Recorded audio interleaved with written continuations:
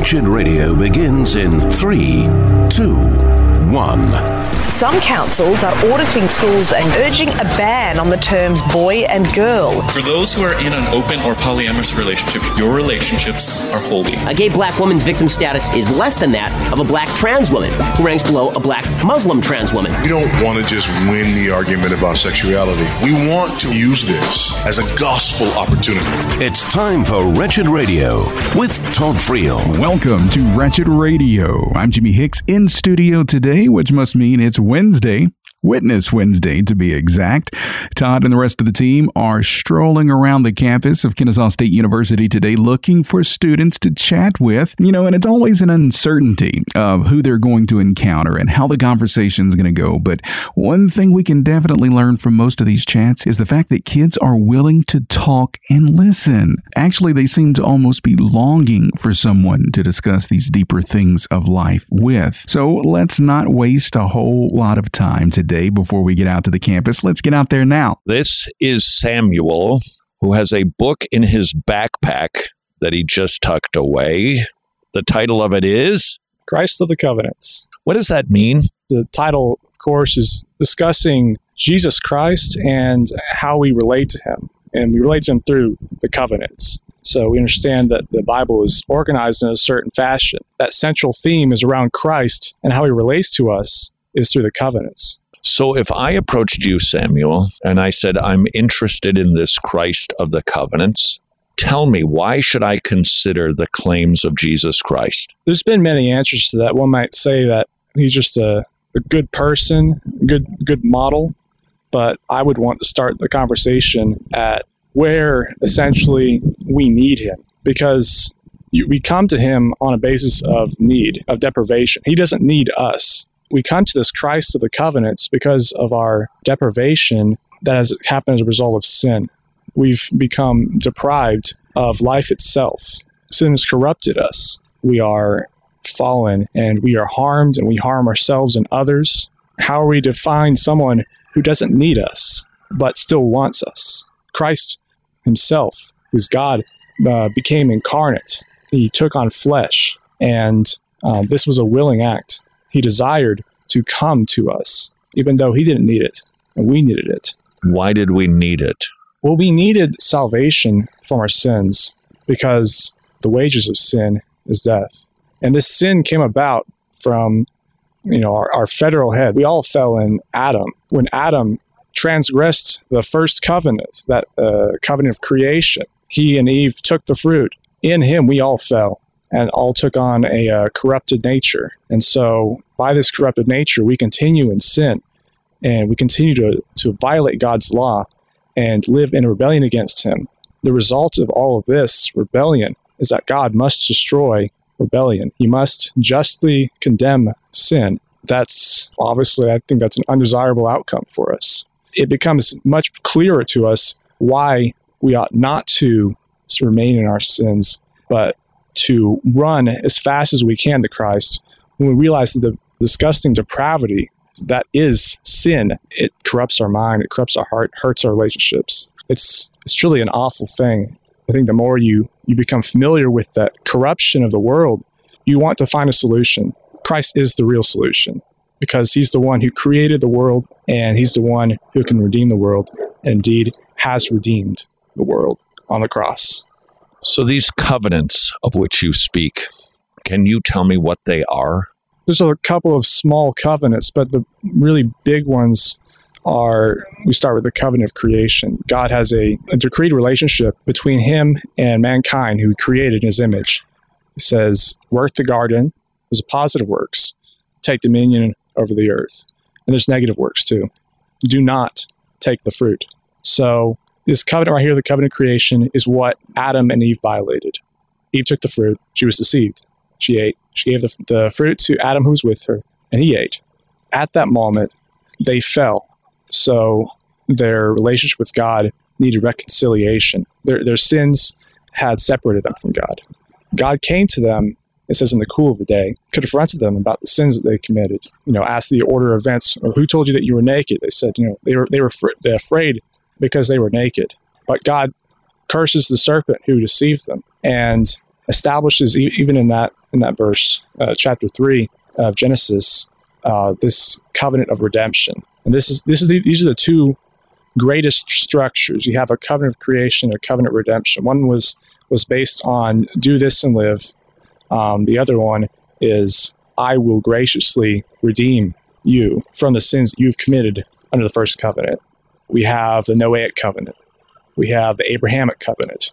We have the Mosaic covenant. We have the Davidic covenant. The prophets speak of a new covenant yet to come. This covenant is an eternal covenant, is a new covenant. New, especially in a renewed sense. We know that when Christ comes, he inaugurates this new covenant. Says, this is a new covenant in my blood. We understand that to mean that the cross is a central figure of the new covenant. So with all of that, would you be the type of Christian who would therefore say that other religious worldviews are wrong? They're not going to come to God if they're not coming to God on his terms. God has only promised to redeem us through his Son. So no other religion that tries to find redemption in anything other than how God has prescribed to restore that relationship will be able to bring blessing to man. So they're wrong. They're certainly wrong. Samuel, how long did you and I talk before I started this interview?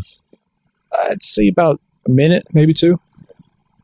And yet, I'm a complete stranger. You're just kind of laying out a lot of religious stuff. You don't seem embarrassed. You don't seem all that concerned. I actually might be offended. That's pretty striking. Why is that? I find myself responsible to be salt and light in the world, as Jesus says we are to be. And it's one thing that we struggle with, is to be courageous in a world that rejects Christ. If the victory is already won, I don't see any reason to cower and be embarrassed. There's personal reasons why we may struggle with having courage, but it's not courage in ourselves. It's courage in the message. And we know that message is true. We know that God is faithful. If we have faith in that message, there's no reason to tremble. There's no reason to fear about people rejecting it, because ultimately the only thing they're rejecting is God. It's about God's faithfulness, and that strengthens me to speak truth. So I'm guessing you grew up in some sort of religious home. Am I correct? Yeah, I'd say so. And you went to church a lot? Usually every week. And I'm going to guess Presbyterian. No, it's actually, I've become Presbyterian, but I started Seventh-day Adventist. It was a little bit of a trip. Seventh-day Adventist, then to Messianic Jewish, then to Southern Baptist, and now I'm a Presbyterian. Seriously, do you think this is your final destination, or might there be another spot you land? I don't think I'm going to keep on moving. I think one of my elders was very gracious and wise to advise me was to take roots and not just be blowing around. It's necessary for a young man to have roots in a local congregation, to have roots in saying, well, this is true, because this is how we understand the Bible. There's a little bit of room where we have to say, yeah, I might change this or that. When we find the essentials, we find those core doctrines that really structure our faith, and we also see structures of the Bible, we're going to hold on to those. I think that I've found at least some strong holding points that I can hold on to that can keep me into the Presbyterian tradition. All right, so you grew up SDA. There are some people who would say that the Seventh-day Adventist version of Christianity is indeed Christian. There are others who would say, no, it's not.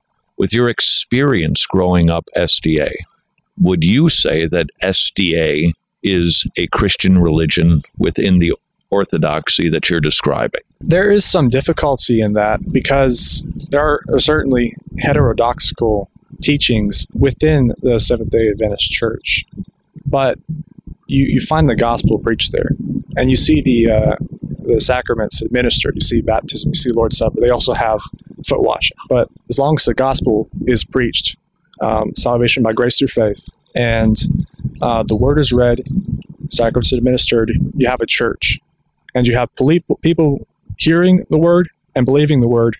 You have Christians. So I'd say that's a Christian church. Now, as far as mere Christianity, that's where we're going to take it with Seventh-day Adventists and Seventh-day Adventism in general. So to the people who would say, actually, it's a works-based system, you would say? I would say that there is a tendency within the Seventh-day Adventist Church to focus on works and even make those works about redemption. This tendency exists in other churches too. We don't necessarily question whether they're churches or not. When they start polluting the gospel, you have to be careful. And I do think there's tendencies within Seventh-day Adventist teachings that would be incongruent with the gospel. If that's the case, wouldn't that mean they're outside of Christian orthodoxy? Well, there's tendencies. If you lean into those tendencies, you are going to fall outside of the line. The fact is that they're right on the line because of the somewhat unclear teachings. It may differ based on churches. It may differ based on the individuals within church. And stop. Wow, how great is this conversation? Seriously, I mean, Samuel, such an interesting young man with quite the faith journey. And we haven't seemed to determine just yet if Seventh-day Adventists are outside of Christian orthodoxy or not, but we will continue with this chat next on Wretched Radio. For your consideration, not one but two ways that you could strengthen the local global church, the Masters Academy International, training men in Los Angeles who then return to their home countries and open up mini seminaries to train pastors in their native land. That strengthens the local church. But there's another way you can do just that. We are partnering with the Masters Academy International to send Bibles to the Philippines. Not just any Bible, MacArthur Study Bibles to believers in TMAI-trained churches. These efforts strengthen the local church. Would you please consider how many Bibles you might send, how many seminaries you might support overseas? To learn more, visit wretched.org/pastor, or if you like the Bible sending idea, wretched.org/Bible. Question: have you taken the opportunity to jump on the road trip to truth for season 3? Because if you haven't, you are missing out on a wealth of information. In season 3, host John Favarez tackles topics like aliens and the Bible, the dangers of social media, femininity, masculinity, the real meaning of sex, justice, Christmas, and hermeneutics, among others, with experts like Alan Parr, Dr. Colin Smothers, Dr. Jason Lyle, Tom Hammond, Nate Pigowitz, Dr. Paul Twist, and more. Check out Road Trip to Truth Season 3 if you haven't done so yet. It's a valuable resource for you, your kids, and your church. Available now in the Wretched store at wretched.org. Oh, and while you're there at wretched.org, make sure you make some time to jump on over to our donate page and check out all of the information on becoming a Wretched Gospel partner at wretched.org/donate. Here are a few words that you've never heard together: health insurance, good deal, and high customer satisfaction rates. Would you please consider checking out Medi-Share? Not only are the rates amazing, but the customer satisfaction rate is supremely higher than traditional health insurance. Medi-Share, it is affordable biblical health sharing. The average family saves $500 a month, but hold on, here comes the even better part of the good deal. For the year 2023, you'll save 10%. Not kidding. Even more. Furthermore, they will waive the initiation fee. It will take you 2 minutes on the telly to determine if Medi-Share is right for you and your family. Please call 844-34-BIBLE, 844-34-BIBLE, or visit medishare.com/wretched.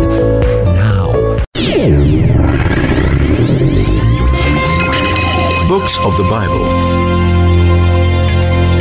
The Book of Psalms is a collection of divinely inspired songs of praise for every season in life. There are songs of lament, thanksgiving, praise, celebration, and remembrance of God's mighty deeds, all to help us find our soul's delight in God in all circumstances.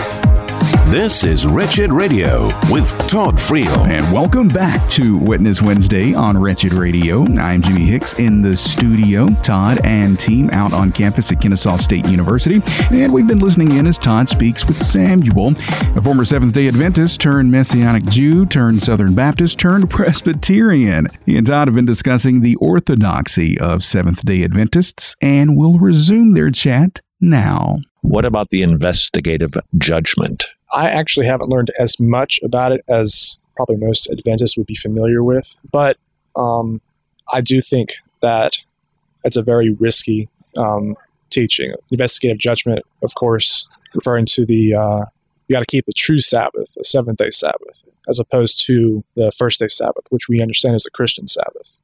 It depends on how much you focus on that. And I think they would say that those who are in the true faith would keep that. So there's a little bit of weird wiggle room in how you interpret it.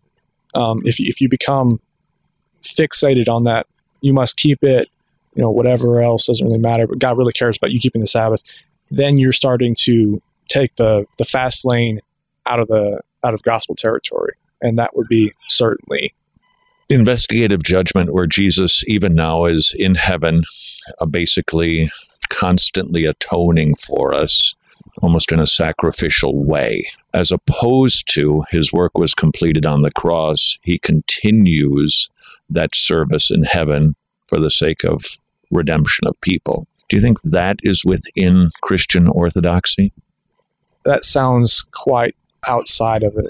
I really haven't heard any of that. So I suppose it still kind of depends on whether the pastors are actually teaching what they're supposed to believe. Yeah, I suspect that there are some that maybe don't adhere to certain things, but the codified statements of SDA seem to place it outside of historical Christian orthodoxy with the mandate you must keep the Sabbath in order to be saved, as opposed to you keep Sabbath because you have been saved. And the investigative judgment, an emphasis on works, maintaining your salvation, etc. Other religions outside of SDA aren't orthodox according to them. Yeah. All right. So your Presbyterian church where you go, Samuel, how long have you been going there? 3 months, maybe. That's it. So you've been kind of going from SDA to, where'd you go next? So SDA, then it was Messianic Jewish. Then it was Southern Baptist. I was at the Southern Baptist Church for about a year.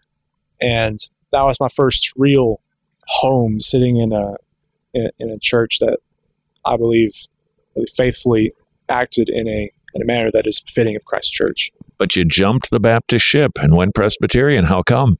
I just started to see things that were in tension with the Baptist explanation of Scripture in general, how we're to understand the law, how we're to understand the Sabbath.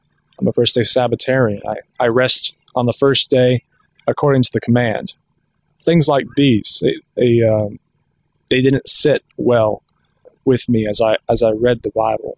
I was memorizing Galatians, and I just kept on reading chapter 3 because, when you're memorizing, you have to keep on reading Scripture. And, read the part how we are blessed along with Abraham. That's significant. That ties us to the Abrahamic covenant. I had to go down that rabbit trail. I started reading the books of the major prophets. I looked at the minor prophets. I looked at all the covenants throughout redemptive history. I also, thought about ecclesiology. I think it's important to think about how Christ is governing his church. But I think that strongest one was how is God mediating his covenant throughout history, and what's the outward form? What's the inward form? How are we supposed to relate to God? Do we come to God merely as individuals, or has God kept on working in his covenants with families as a unit? I agree that we probably haven't had as much emphasis on covenants as are clearly stated in the Bible. Let me drop this on you. Not that I'm trying to lure you from being a Presbyterian to a Baptist, but you mentioned the Sabbath. and the covenants and how it works. Let me just tell you how I put all those pieces together. In the creation week, we see God working 6 days and then resting. Kind of unusual. What was he doing? He was enjoying his work. He was enjoying himself and what he had done. We don't hear anything about it until the Mosaic covenant.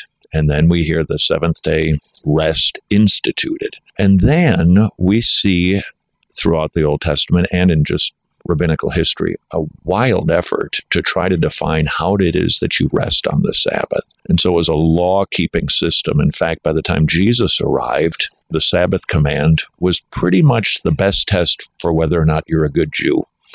If you're really resting according to the Pharisaical rules, then you are a good Jew. Jesus almost seemed to taunt them by doing works on the Sabbath. Not that we're works according to the Bible, but we're according to the rabbis. And I think there's a reason for that.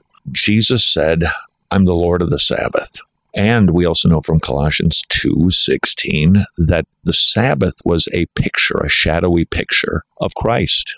And so people would work physically 6 days, exhausted, get a day of physical rest, back to work, a little bit of physical rest. Jesus Christ is our complete spiritual rest. So when we put our faith in Jesus Christ, every single second of every single day is a Sabbath rest for us because he's the Lord of the Sabbath who gives us spiritual rest. And then I think about Hebrews 8, 9, and 10, which talks about the obliteration of the Mosaic covenant, not in columns, but the whole shebang. And I see 9 of the 10 covenant commands in the New Testament reiterated, but there's one that's missing, and that would be the Sabbath. So I put all that together, stir it in a pot, and I say, the Sabbath, Old Testament style, was a fuzzy picture. The fulfillment is in Jesus Christ. Now we assemble on the first day, which is Resurrection Sunday, as opposed to the actual Sabbath, which would be an automatic violation of what the Sabbath rest is, because that command doesn't exist anymore in that form.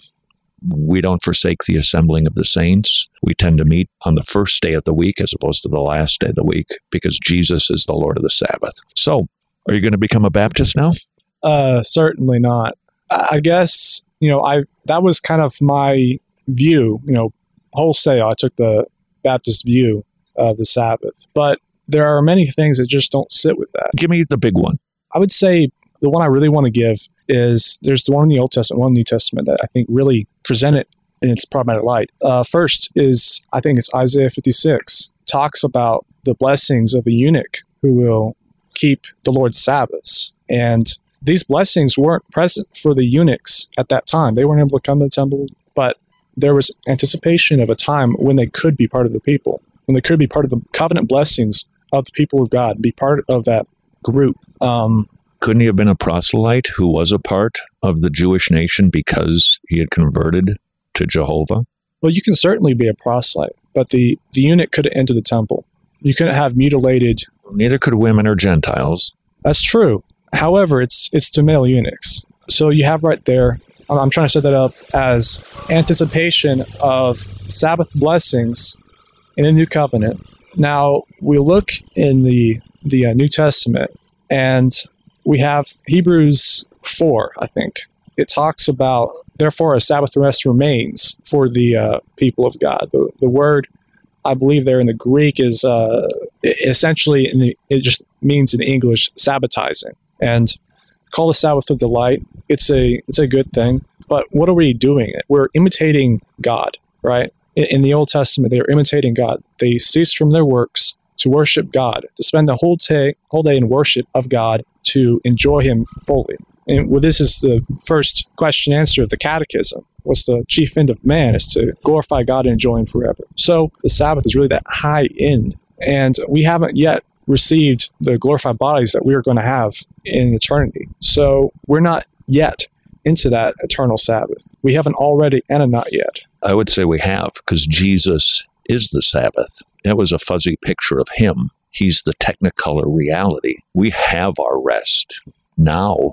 We've already been saved. We've been redeemed. In fact, we've even been glorified, past tense, Romans 8, because Jesus fulfilled all of the laws. We don't work anymore. We rest in Him. So I agree. And that's Hebrews 4, that Jesus is the Lord of the Sabbath, I think simply strengthens the idea that Jesus was demonstrating that was always just pointing to me.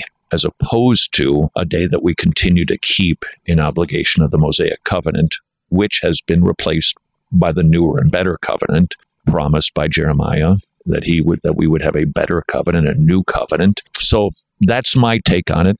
I know you disagree, but I do want to close by saying this. I'm really glad I met you, because we'll talk to students regularly who claim to be Christians. Even though you and I disagree on covenantalism to a degree, I'm just grateful that you're studying this stuff. You can articulate this stuff. You're not ashamed of this stuff. It was a breath of fresh air. So thanks for that. Thank you. Amen to that. I think we're all glad Todd and Samuel met today so we could eavesdrop on their conversation. It's really encouraging to hear young people so clearly hungering for God's Word.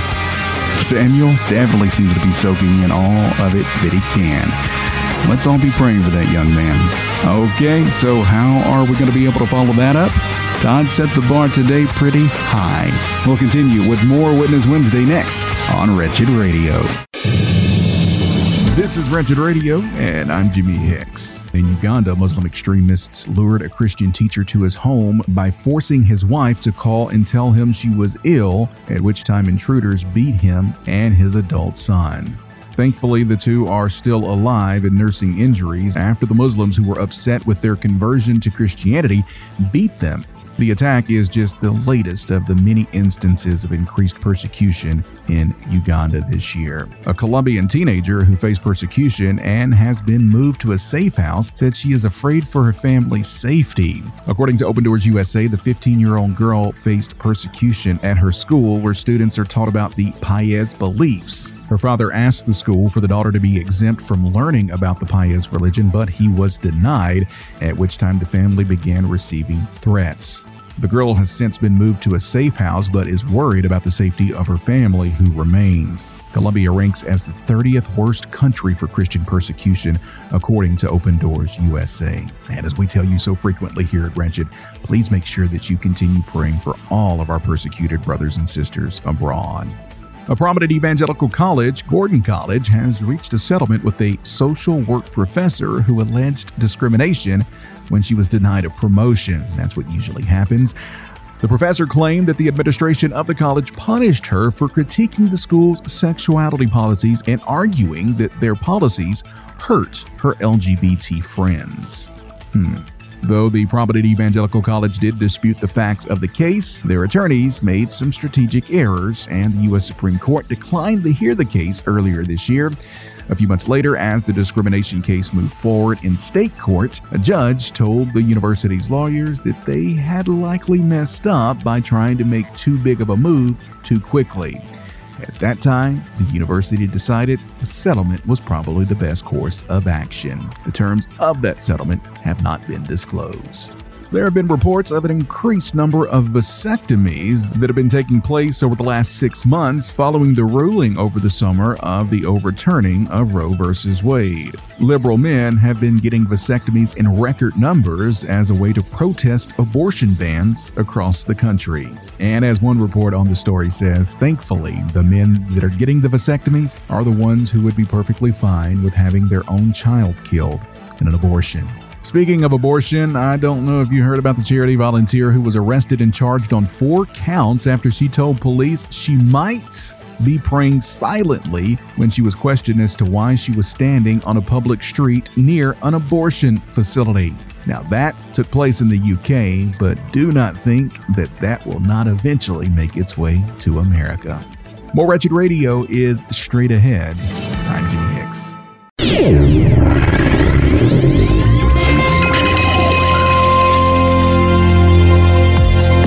An apostle is a messenger sent from God. The apostles were granted power and authority to establish the New Testament church.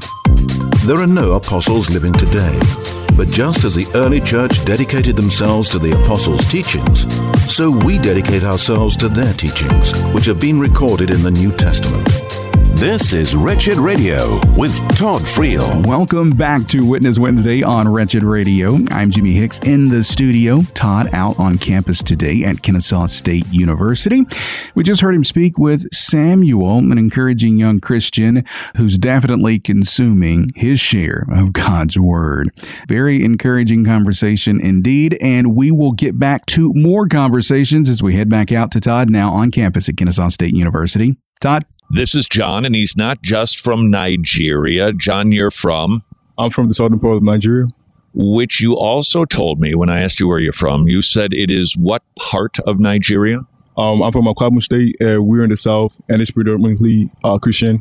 That's fascinating that you say that the region you're from is predominantly Christian as such an identifier of your country. All right, what's the northern part of Nigeria? The northern part, they're predominantly Muslim. So I say that because of my name, John. So that's how I got my name. Okay, so it is southern part is Christian, northern part is Islamic. How peaceful is it these days? Normally there's always going to be a difference, and that causes tension. In the past, there's been some tension that the north and the south are in a conflict. They're constantly fighting, and sometimes they go as far as killing each other. But overall, we get along with each other peacefully. But there's always those groups of people who are, unfortunately, they try to always causing issues and causing problems. Yeah. I'm glad to hear that. All right, now in Nigeria, what is the fastest growing version of Christianity based on your observation? I know you haven't been there for a decade, but what do you think it is? Wow, it's hard to tell. But in my opinion, I'll say all of them are growing at the same rate. I'm Catholic, and there's a lot of us out there, and I came to the U.S. and there's a lot of us here. So I'll say all of them, they have almost equal rate of growth. You mentioned when we were chatting that there is some syncretism, that there's some mixing of Christianity, and what else gets blended in with Christianity in Nigeria? We do have our traditional faith where we pay tributes to our ancestors and respect to those in our lineage who, make us who we are today. So we always pay respect to them. So it's kind of a mixing of ancestral religion with Christianity, a blending. Yeah, in a sense. Now, I've heard, I don't know if it's Nigeria, but it's not uncommon that there are still witch doctors. Is that true in Nigeria too? No, growing up in Nigeria, I watch a lot of movies, but most time what you see on films does not always correlate to reality. But in movies, they do exist. But personally, I haven't had any encounter or seen any to say yes, it's accurately true. Yeah. Statistically, here's what I've heard: that there is a form of Christianity, prosperity gospel. Speak words and God will make things happen for you. He'll make you rich. He'll make you healthy. Like God will do miracles and heal people. Do you see that, or did you see that when you were in Nigeria? I believe in that because, I believe in the power of words. And I believe that, if you have faith, you are secured, and God will always, watch over you, and you just ask for favors and believe in him, and he will surely deliver your requests. So, yeah. All right. Now, from your Catholic background and understanding, I don't know if you've noticed, but there's some differences between you and me. And what's that? Well, we're slightly different age. I'm a little taller. Yeah. And is there anything else you noticed about us that's different? We're all humans.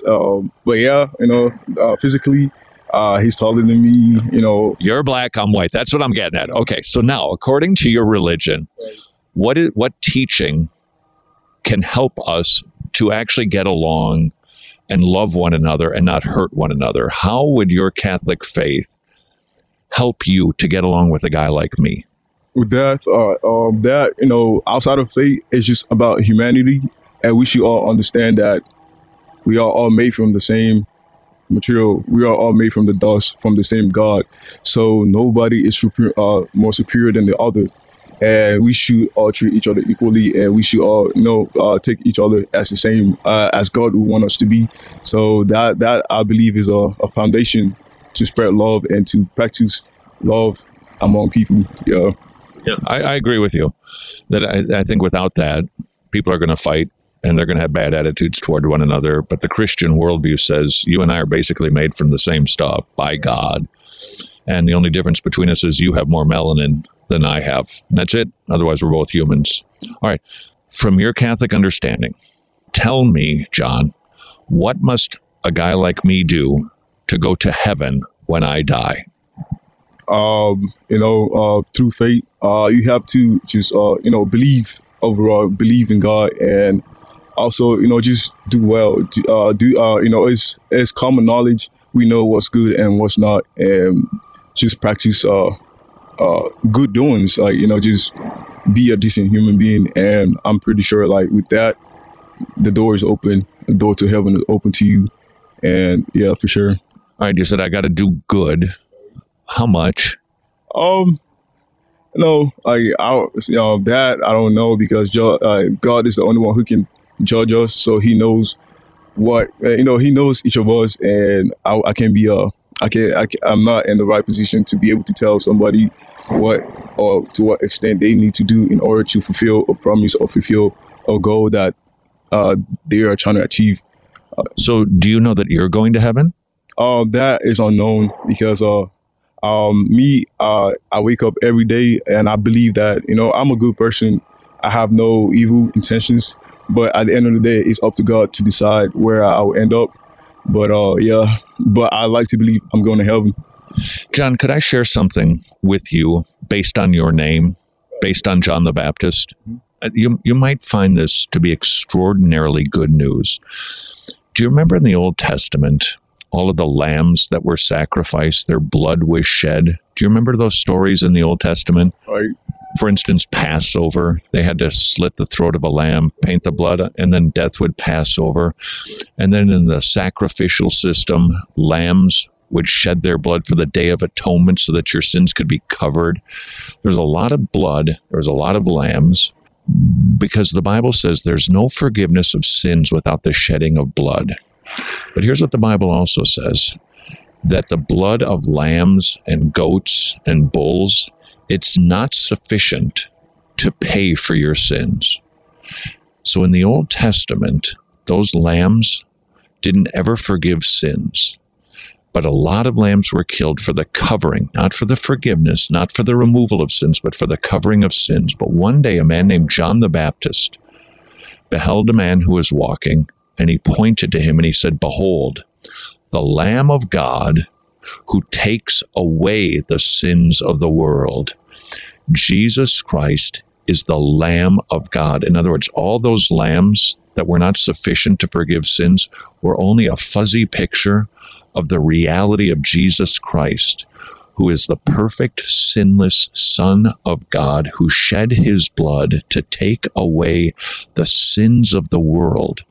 That means Jesus Christ's death on the cross is powerful enough to forgive all sins and cleanse people from all unrighteousness, because his death is satisfactory in the eyes of God to totally, completely forgive sins. The Bible teaches that Jesus Christ's death can assure that you're going to go to heaven. You can know it beyond the shadow of a doubt. But here's something that I think you need to consider. If you think that your good works are going to contribute to getting to heaven, here's the problem with that. You never know how many you need to do. You never know for sure if you've done enough. You don't know if they're going to balance the scales. Furthermore, if your works can get you to heaven somehow, then for all of eternity, John, you can take some credit for it. You can say, well, I'm here in part because I did a bunch of good stuff. That's not why God created the world. God created the world to send his son Jesus to take away the sins of the world, so that for all of eternity we'll praise him for saving totally bad people like us. The Christian gospel says your good works do not get you saved. Jesus saves you totally and completely. And because of that, we do good works. But our good works are a sign that we are forgiven. We do not do good works in order to get forgiven. Do you hear the difference? Oh, yeah. Like, I see where you come from. Huge difference. So what I'm sharing with you is a little different than what you've learned in the Catholic Church. The Catholic Church says, believe, make sure you get baptized, make sure you confess your sins, make sure that you do acts of goodness, charity, and make sure that you get last rites before you die. What I'm telling you is you forget all of those things. You trust Jesus totally and completely. And break. All right, we've got to take a pause for the calls right this moment. But when we return, Todd and John, the Roman Catholic from Nigeria, will continue their chat about the difference in salvation by grace and salvation by works. Stay with us. You're listening to Witness Wednesday on Wretched Radio. Cool, very cool. The Tomorrow Clubs now have 106 clubs in Romania. This year marks the celebration of the 25th anniversary of our ministry. But also, it is a very important milestone for Tomorrow Clubs Romania. Now, Tomorrow Clubs Romania has 106 clubs. That means 106 villages are hearing the gospel proclaimed to the kids who get saved. They bring the gospel home, parents get saved, and local churches get strengthened. Would you please consider supporting the Tomorrow Clubs? Not only do they have hundreds of clubs in Romania, Ukraine, Russia, Albania, all over Eastern Europe, and now in Africa. Would you please consider what might you do to bring the gospel to both Africa and to Eastern Europe? TomorrowClubs.org/wretched.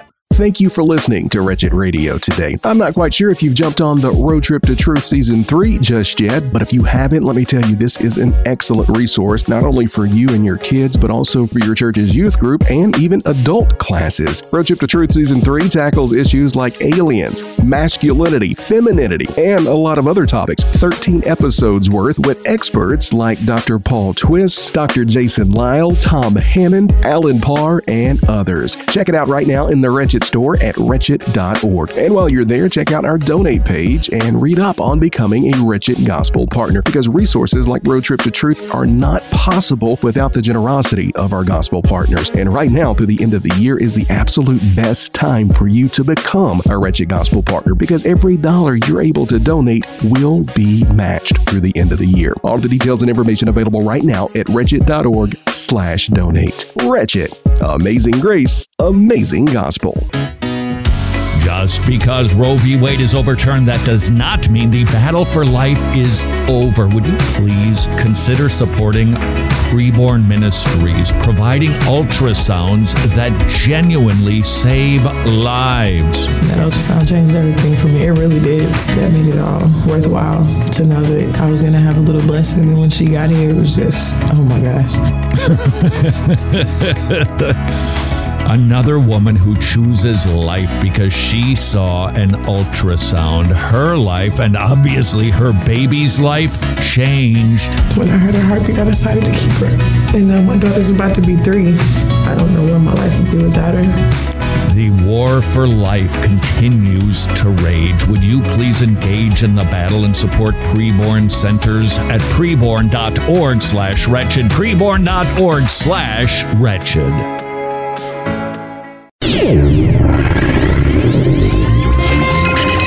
Revelation. How can anyone know God unless He reveals Himself? If God did not speak, religion would be nothing more than man's best guess. But God has revealed Himself in creation, in the Bible, and in the person of Jesus Christ. We can know God, and we can be brought into right standing with Him. This is Wretched Radio with Todd Friel. And welcome back to Witness Wednesday on Wretched Radio. I'm Jimmy Hicks in the studio. Todd out on campus at Kennesaw State University, and he's been chatting with John, a Roman Catholic from Nigeria. And when we took a break, they were discussing grace and works. So let's return now to the conversation with Todd and John here on Wretched Radio. John, what you need to do to be totally forgiven and know for a fact that you're going to go to heaven is stop relying on your good works. The Bible says your good deeds are like filthy rags. They're not acceptable to God because you're a sinner. But Jesus' works are, and Jesus Christ paid the penalty for your sins so that you can be forgiven and he can get all the credit because he's that good and he's that merciful. And there's even more to the story here that makes it even better. When Jesus was dying on a cross, God the Father was pouring out the wrath you deserve on his beloved Son. Imagine that.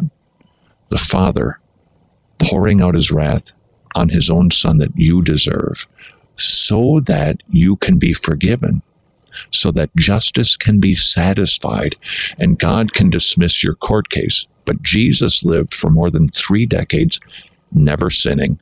He never lied. He never dishonored his parents. He never looked with lust. He never looked at porn. He never stole anything. He always did what was right. And the gospel of Jesus Christ says, not only will God forgive you, but he will give you all of the righteousness that Jesus Christ amassed while living on this earth, so that you, John, can not just be seen as forgiven, but you can be the righteousness of God in Christ. But you have got to throw down your idea that you're doing good to get there, because you and I have only done bad.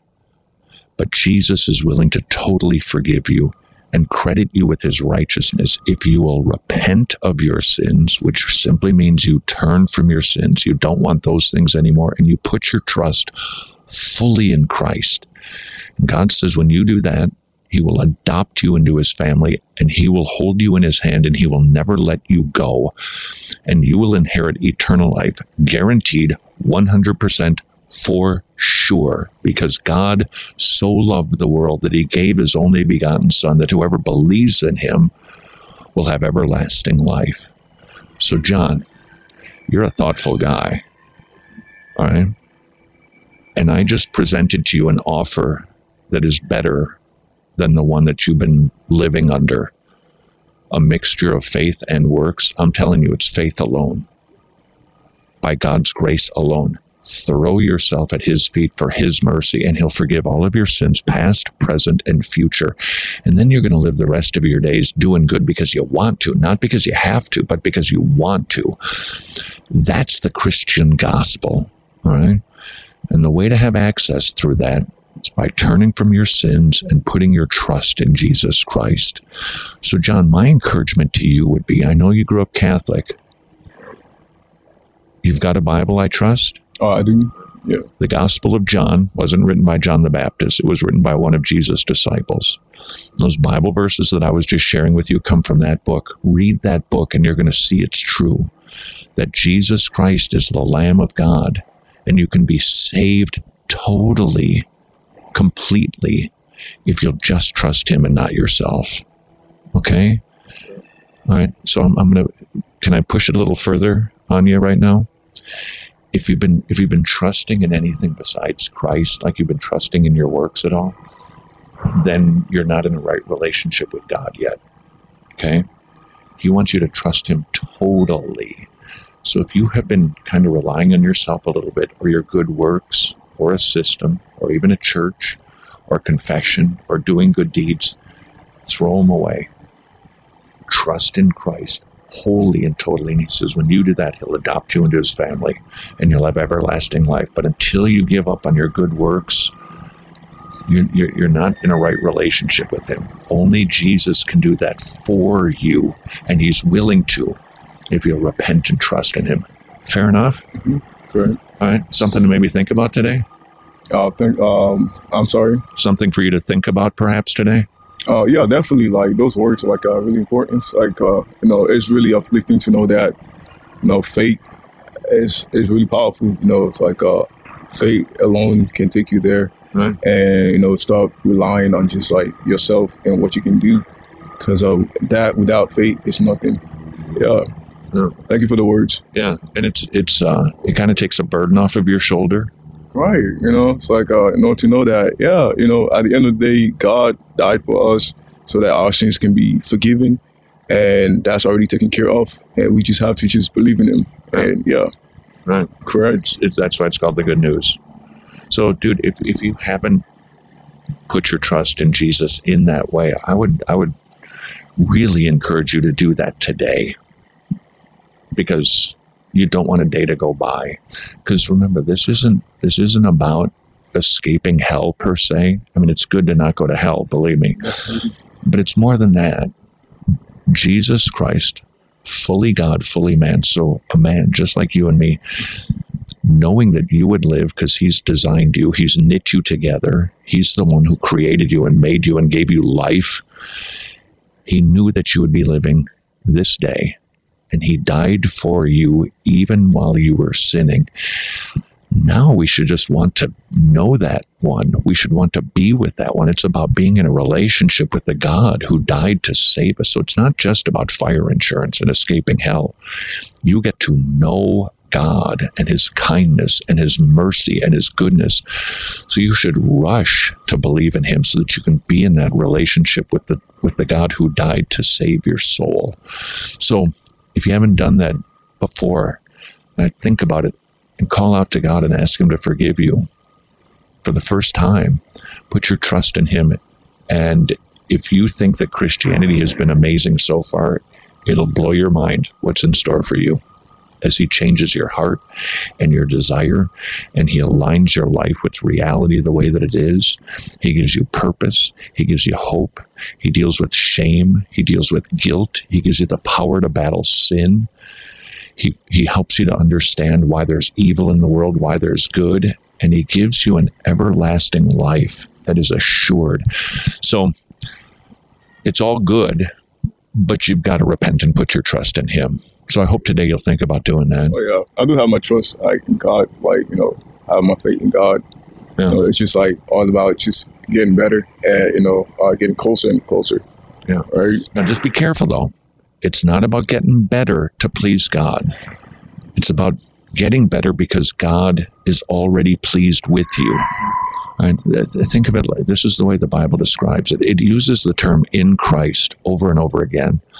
That when we're in Christ, God actually looks at you through the filter of his Son. So as much as the Father loves Jesus Christ, that's how much he loves you when you're in Christ. So your good deeds, they can't make you loved by God anymore. You can't get any more loved by God than you are when you're in Christ. Does that make sense? Yeah, we do. Right? Yeah. And it should cause that knowledge that the most intense love in the universe is yours, not because you're lovable, but because you're in Christ. Man, that just changes everything. I get up now in the morning and it's like God loves me with an intensity, like the intensity of the sun. I can't be any more loved. Now I don't care what people think anymore. I don't care if people want to gossip. I don't care if people think lowly of me, because who cares what the servants think when the king loves you? That's the Christian gospel. So it's yours. Just make sure that you're not doing good deeds to get yourself right with God. Jesus did it for you. Now you do good because you're already right with God. Okay? It's really important. It's the hinge that your salvation swings on. All right? I did. Hey, I'm glad I got to meet you today. So today has been a tale of two very different conversations, but I do feel like we have learned quite a lot from those two conversations. We heard Todd first talking to Samuel, a young Christian who is seemingly on fire for God and his word, but we heard a disagreement with how Samuel views the Sabbath and with how Todd views the Sabbath. So that led to a slight chat, but nothing major in their conversation. Well, then we turned to Todd talking with John, and he also had some views Todd disagreed with, and what we heard with their conversation was Todd spending quite a bit of time explaining the difference between law and grace. Todd spent time properly explaining works in relation to salvation, and he shared the gospel with John. You never heard him share the gospel with Samuel. You actually heard Samuel articulate the gospel himself. And here's why I find that so fascinating. So, two conversations with two people where there are disagreements in each one. One conversation, you have an obvious Christian with a different view of a non-essential doctrine. The other conversation is with a Catholic with beliefs rooted in works and prosperity. Neither chat led to an argument over the differences, but how can you discern and know when you should push into a difference in your theology and someone you're speaking with? I think Todd masterfully demonstrated that today, and I would like to recommend to you a video resource that will help you walk through how you're able to do just that. It's available in the Wretched store, Christian Liberty. It can help you understand how to live in harmony with people that you disagree with, and you'll learn which issues to press into and which issues that shouldn't really cause a divide. Todd, Phil Johnson, and Ty Blackburn do a great job walking through Christian Liberty. So check it out now in the Wretched store at wretched.org. And until tomorrow, go serve your King.